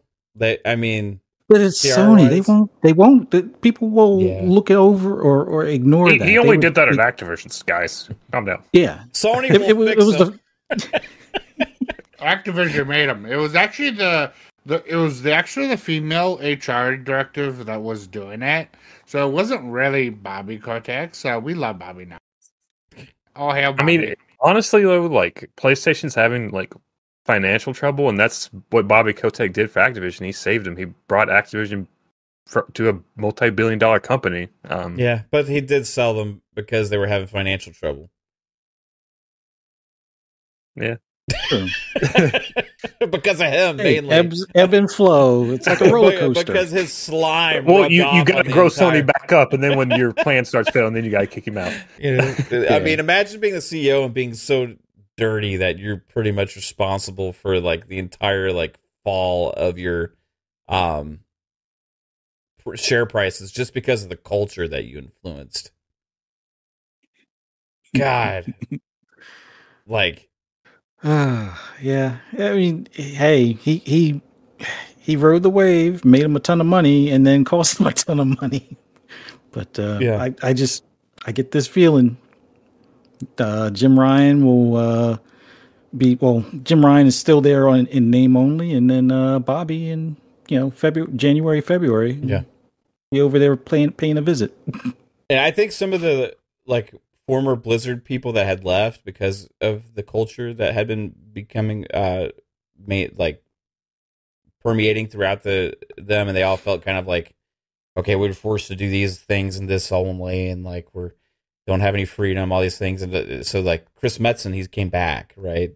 Like around the time that we all kind of knew that this thing was closing, Chris Metzen came back, and we saw him at BlizzCon, right? I'm wondering if we're going to see kind of some of these other people like return there, and really influence that culture. I think Mike Ibarra is the right person there after seeing him I mean, he is like, it's the same message that Phil permeates. He had to revert back to his Xbox PR talk. Yeah, he was. Like, man. I can't do my Blizzard. I was like, okay, well, I guess I'll take my Microsoft training and just. He was a pro at it, man, and like, but I think like when you saw him get emotional talking about the employees and stuff, it kind of like you saw like that fact that he actually cares and gives a shit about them, right? So, it's going to be interesting to see what happens, and I think. The most interesting thing, I think Blizzard, we can kind of see the future there, right? Like, but that Activision side, it's going to be the messier transition and see what's going to happen. And I don't know, have no clue. All right, guys, moving on to wanted to talk about Embracer Group a little bit, because their COO just left. He just resigned. Is going to go make it his new gaming studio or something. About AI? Yeah. AI software. Like, is he pulling a Jim Ryan here and getting out while the house is on fire? Yeah, probably. Well, didn't he say that find out later he embezzled some money? Restructuring? He said he left because of yeah, but like that's not saying that, you know, that's implying like everything's falling apart. You know, that's why I'm leaving. You know what I mean? Like, so I'm the one that holds the checkbook, and the checkbook is on fire. Yeah. I'm out. The checkbook has no more checks. What am I supposed to do with this? Did you call the bank? I've been writing hot checks to pay all our bills, and shit's gonna come back. I don't want my signature on this. You know what I mean? Like. Yeah, we tried to call the bank Saudi Arabia, but they won't answer anymore. Oh, God. So he left. I can't even remember the name off the top of my head. But this is more evidence of the trouble going on there. And, man, somebody needs to step in and get some of these studios. Oh, yeah. Quickly. Xbox is free. Are they going to wait till Embracer Group dissolves and, like, try and scoop them up on the cheap? Or are they going to actually go out there and try and like smart business people would probably wait, right? But at the same time, you risk losing the culture of those studios because of the amount of people that are going to leave as well with layoffs and stuff. So somebody hinted that because of some of the previous contracts that Microsoft had prior, like what they had with Crackdown and the tech for that destructible environment that got purchased by Amazon, and because of the Killer Instinct stuff, that now if a party is to be purchased that they're working with, that they are to be included in the bidding or something like that. So if someone is to step up before the fire sale, I think they at least get notified and get a chance to bid. But I just knowing from court documents, not from what we all thought Phil was like before, but from court documents, we know Phil is a shark when it comes to negotiation. So he's probably going to wait until the fire sale. Like, not saying that he doesn't want to pay the $300 million for the studios from, you know, that Square sold, you know, way undervalued to Embracer, but he's the same one that came to Bobby with 80 when they wanted 105. So I could see him waiting until it's like, the auction's tomorrow. And we'll take those off your hands for, you know, $301 million or something like that. I can totally see him waiting for the fire sale, unless there is another buyer knocking at the door, and they'll probably get alerted on that, and then it'll be like, what will they pay? We'll double that, and as long as you close the bids, and I can see that being the case as well. Yeah, I think that Embracer Group is in massive trouble. They don't have a lot of like super highly anticipated games like coming out relatively soon or anything. And their ones that they have launched have been mostly unsuccessful. Then they lost funding that they were had been. I mean, they did have some games that did better than their expectations this year too. But they also had the Saints Row disaster. So I think that was this year. Was that last year? But I think it still counted towards this year because of the expansion or something like that. I don't even think it's necessarily about the games, like I think they just have, and they don't have any huge money makers, right? Even on the games that were successful, and like the amount of studios and employees that they have is just got to be a fucking huge. Well, drain. first of all, I think we got to probably like knock off Randy Pitchford's cocaine fund. Like, let's knock that down a bit. Oh, we just saved half our budget right there. Yeah. So, I mean, somebody's. I want the like best thing for the devs in the studios to where they can retain their culture as much as possible and not lose as much of the talent that makes them who they are. I mean, like Embracer Group buying Eidos Montreal and Crystal Dynamics, like at the time, looked good when they were in a better position, right? But right now, it just has me so concerned for those studios. Gearbox is probably their biggest moneymaker, right? And like they haven't, the last game they released really, as far as it was I mean, they had Tales for the Borderlands that came out this year, but I don't know how well that did. And then they repackaged all the Borderlands into one collection, but everyone's already played fucking Borderlands. Yeah, the last when did Borderlands 3 came out? Like 3 years ago, 4 years ago, something like that. Was that 17? At least 2 or 3. No, Yeah. no, it wasn't that far. No, it was like 2020 to 2019. 2019, maybe.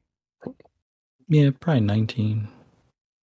I was still playing on my Xbox One X. So. Were they? Owned I know by it was on Embracer Xbox Group when that came out. 2019.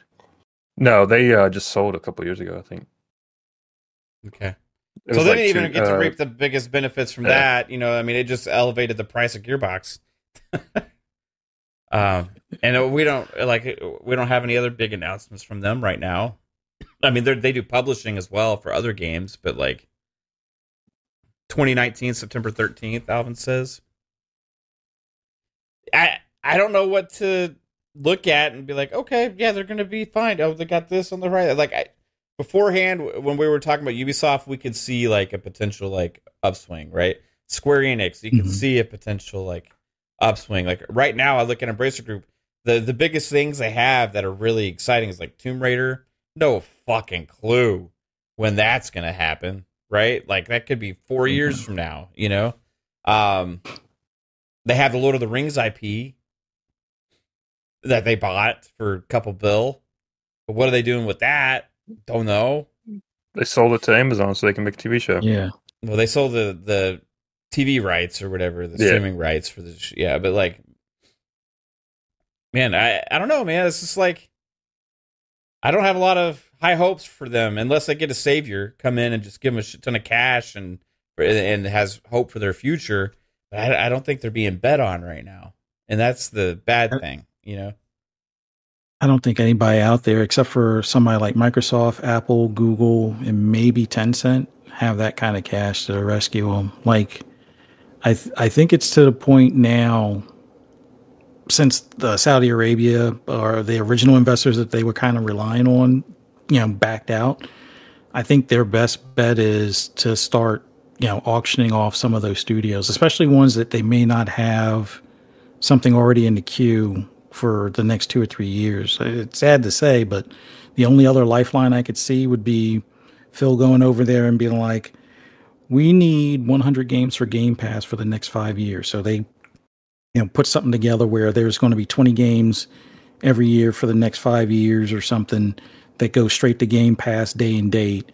That they, you know, Microsoft would basically fund and have publishing rights and, you know, streaming service rights too. But I can't see Phil making that kind of a risky move, knowing their current financial state's a little shaky, as opposed to him just buying those studios and doing that internally anyway, kind of thing. So it's. I mean, I think right now they're only like short-term hope is like, now that the writer strike is over, maybe they can start licensing out some of their IPs to do TV shows. But I mean, I don't know. That's not going to get you like the amount of issues they're having. It's you know, yeah, it's not going to be as bad, but it's still going to be bad. Yeah, it's like it's a sinking ship, and you got, you know, like buckets instead of a pump. Yeah, I mean, it's like you just got one guy. Oh, we're fine. You know, it's like And then the CEO You got Dixie leaves. cups. The CEO is like, man, hey, I'm out of here, guys.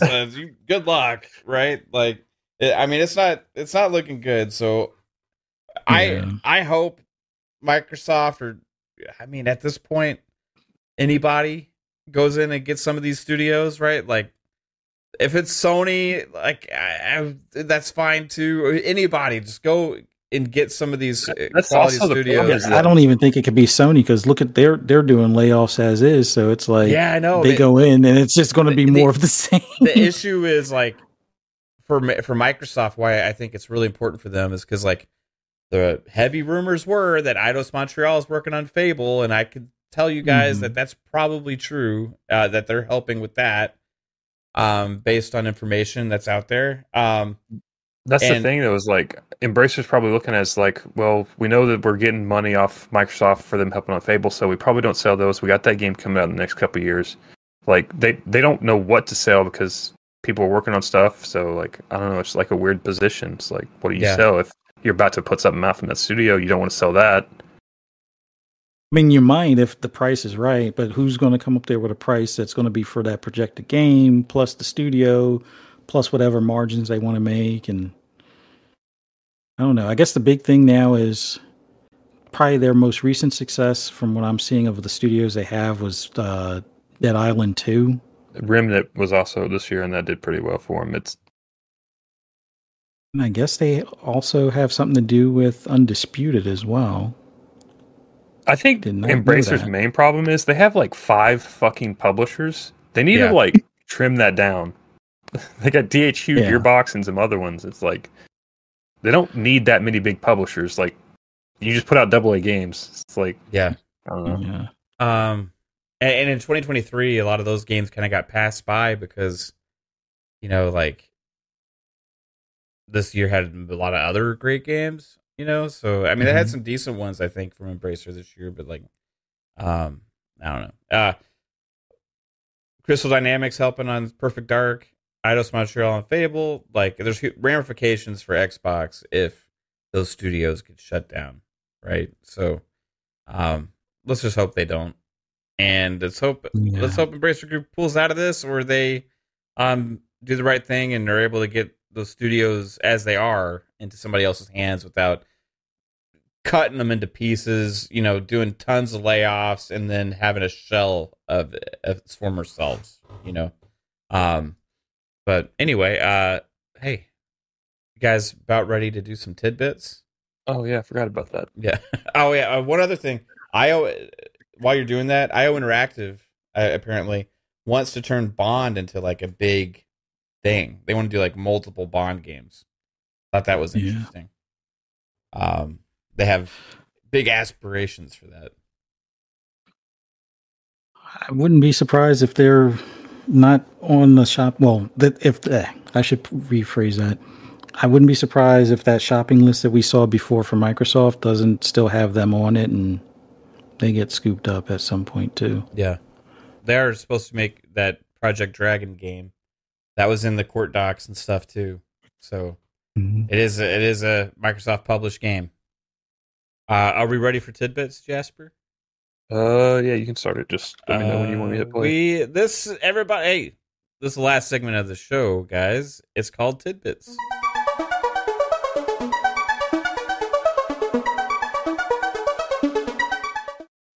All right, this is Tidbits, where we look ahead at the games releasing for the week. I just hit the button, Jasper. Okay, I'll hit play on the first trailer.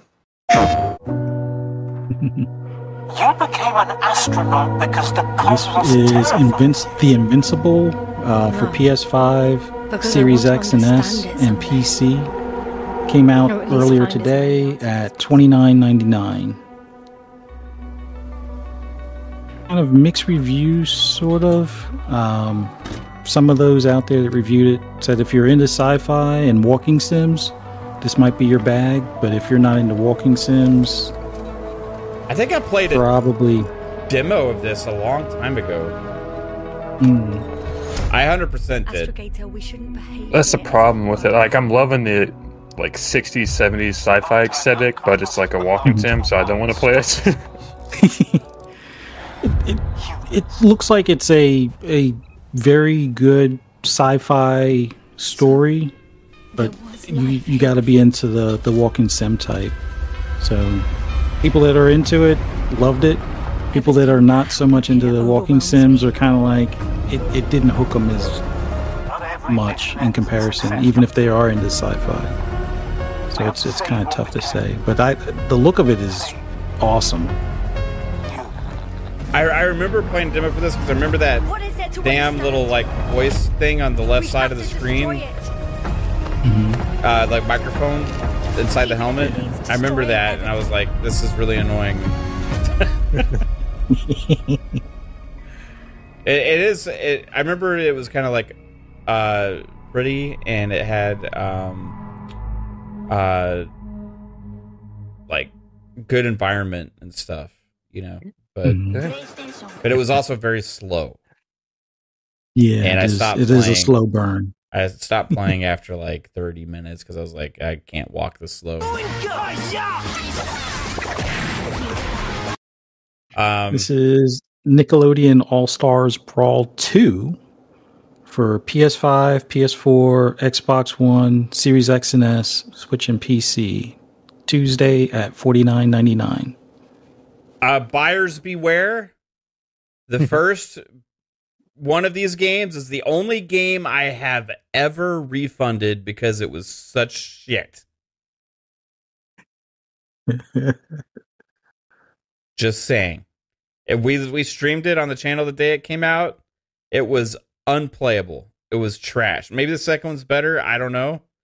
But the first one we were excited about because 3-Bit kept telling us it's going to be amazing. It's going to be great. Don't you guys love brawlers? You know, we get this Nickelodeon like Smash game on an Xbox. It's going to be awesome. We all got it, played it. Every single one of us refunded it. It was broken.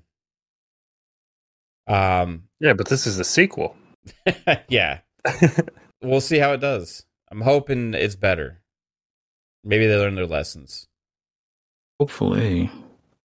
I think when we first refunded, we looked into it and they just do like a bunch of random like licensed property games that are like kind of all shit.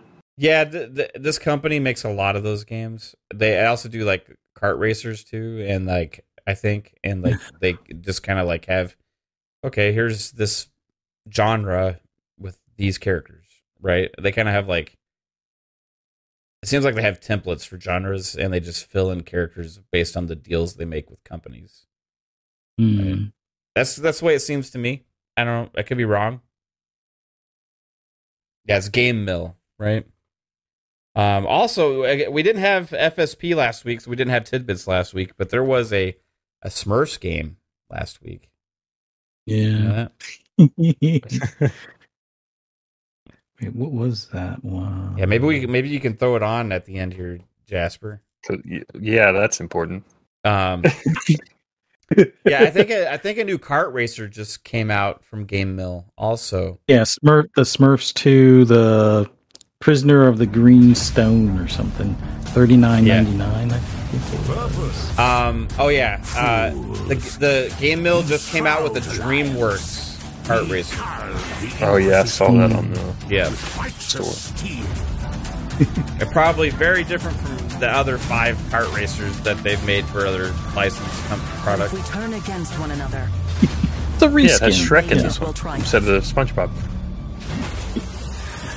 This game here is called Salt and Sacrifice for $19.99, only on the Nintendo Switch. Well, releasing on the Nintendo Switch this week. I think it's already been on like PS4 and 5 and PC for some time. Factions you swear fealty.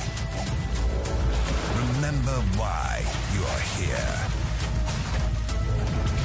All mages must die.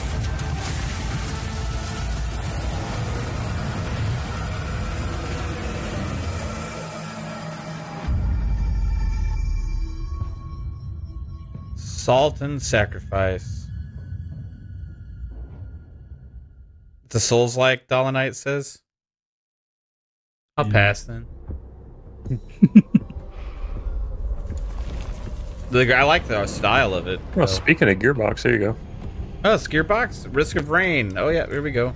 Yeah. Risk of Rain returns. Going to Switch and PC for $24.99. Is this a remake of the first one, or is this actually the third one?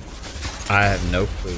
It's Risk of Rain returns. I think this is a third one. Oh. Because I was looking at that, and it seems like it's new enough in comparison.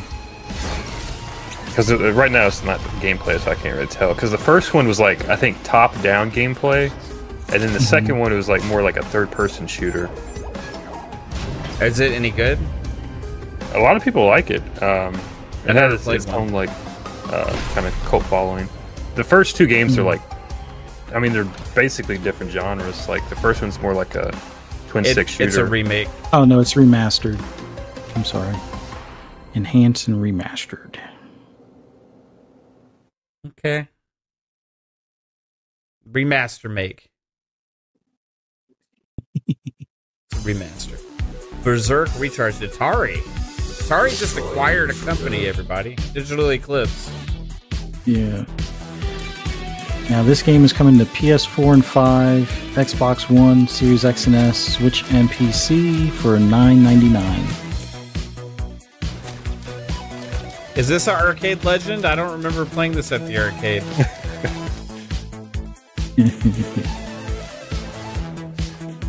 I played a lot of arcade games. I don't remember this one. I've played arcade games like this, but I don't think it was this specific one.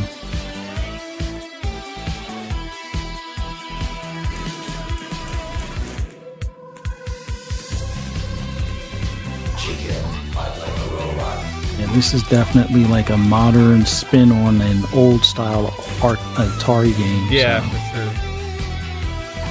It's like Astros and Pac-Man combined. Berserk recharged. I don't think I ever played Berserk. Did y'all notice that Intellivision's releasing their Amico games on the Xbox store? No. I saw one on the Xbox store. I was like, what? They can't get the damn system out, so they just started releasing their damn games other places. Because there's like 3 people that care about it. There was a lot of people that pre-ordered it, but like they didn't ever get them. Yeah. Like a Dragon Gaiden, the man who erased his name. PS4 and 5, Xbox One, Series X and S, and PC. Yeah, there'll be another one out in 3 months, so. $49.99. Actually, I think there is another, or wait, was it last week that the other one, the Infinite Wealth one, came out? Infinite Wealth is coming out soon. Okay. This is more of a traditional Yakuza game, right? Yeah, the Infinite Wealth reminds me of almost like, I want to say Animal Farm. Animal Crossing, that's what it is. Yeah. Is this on Game Pass? No. I don't think so. But it will probably, if it's not day and date, which I don't think this one is, it will more likely be in Game Pass soon. Yeah, Ishin was like a 6 months or something before it came to Game Pass. Or 8 months, Andrew Reeves says it is day one Game Pass. I don't know. I don't know. Can't remember. Who cares? There was one that was supposed to be day and date. And There's so many Yakuza games that get them mixed up in my head. Game Pass. Relski says it is in Game Pass. Maybe it is. We've had multiple people in the chat say it's in Game Pass. Man with no name. There's Infinite Wealth and then the Man with No Name. Infinite Wealth was definitely not the one that come to Game Pass, so this probably is the one that's coming to Game Pass. Okay, maybe this one is the one. They don't list it on Game Pass just yet. It still shows for pre-order only. Wait, Normally was it they'll on be the like, coming pre-order soon to or- Game Pass list? Probably is. Here's your Look Xbox how broken game. this game is. Look how broken. My game actually crashed right there. Right when he pulls up the goggles and it transitions to Yeah, full gameplay, this my game one, crashed. the man with who erased his name is in Game Pass, day and date. It's on cloud, console, and PC. The chat was correct. And you notice how they're only showing the best mission, which is the first mission, which they actually made. Have you beat it yet, Jasper? No, I haven't beat it yet. I got like 3 missions left. How many hours have you played? About maybe 3.5, almost 4. I'm playing on veteran, so it's a little harder, but it's still not too bad. Without spoilers, is No Russian on par with the original, or is it? We have 2 missiles incoming. If you are there, get out. Kill civilians. I think it has a huge impact, but it's almost like a different type of impact. Okay. I think it's hard to say because, like, back when I played Modern Warfare 2, the original, like, I was like fucking 8, so like I didn't really understand the full like consequences and impact of what was happening nowhere. So it was like, I'm just a video game shooting people, whatever.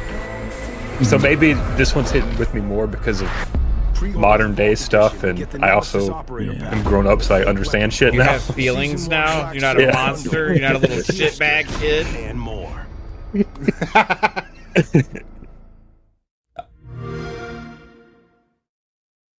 I think we know what's wrong with you. You're just desensitized because you reran the No Russian mission in COD like over and over and over again when you were 8. Come on, Daddy, I want to go shoot more people. Is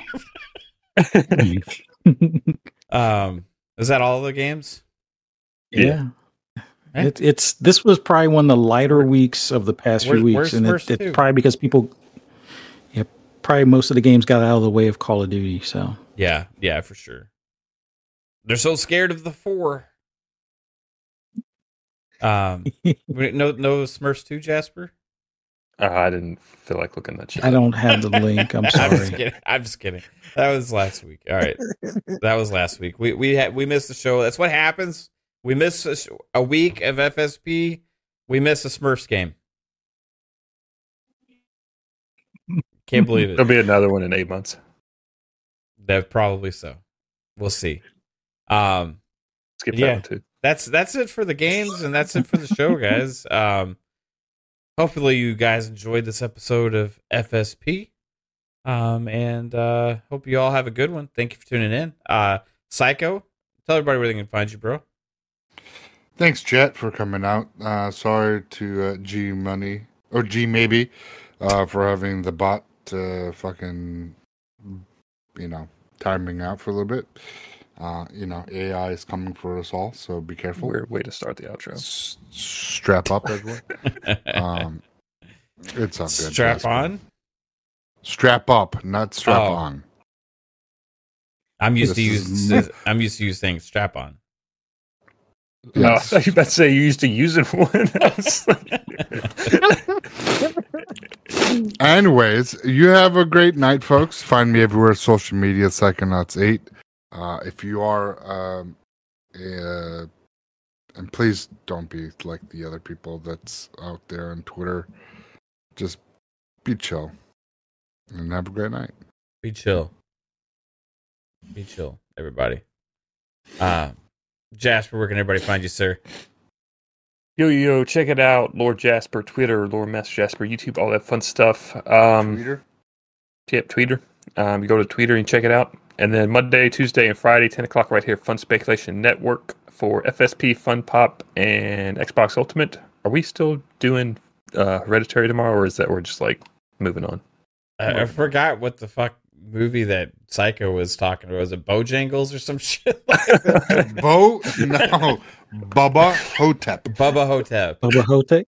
I almost like would rather watch that dumbass movie than Hereditary. I don't know. Maybe we'll watch. Have y'all watched it? I haven't watched it yet. I haven't watched it. What if we like our entire audience watched it and we didn't watch it?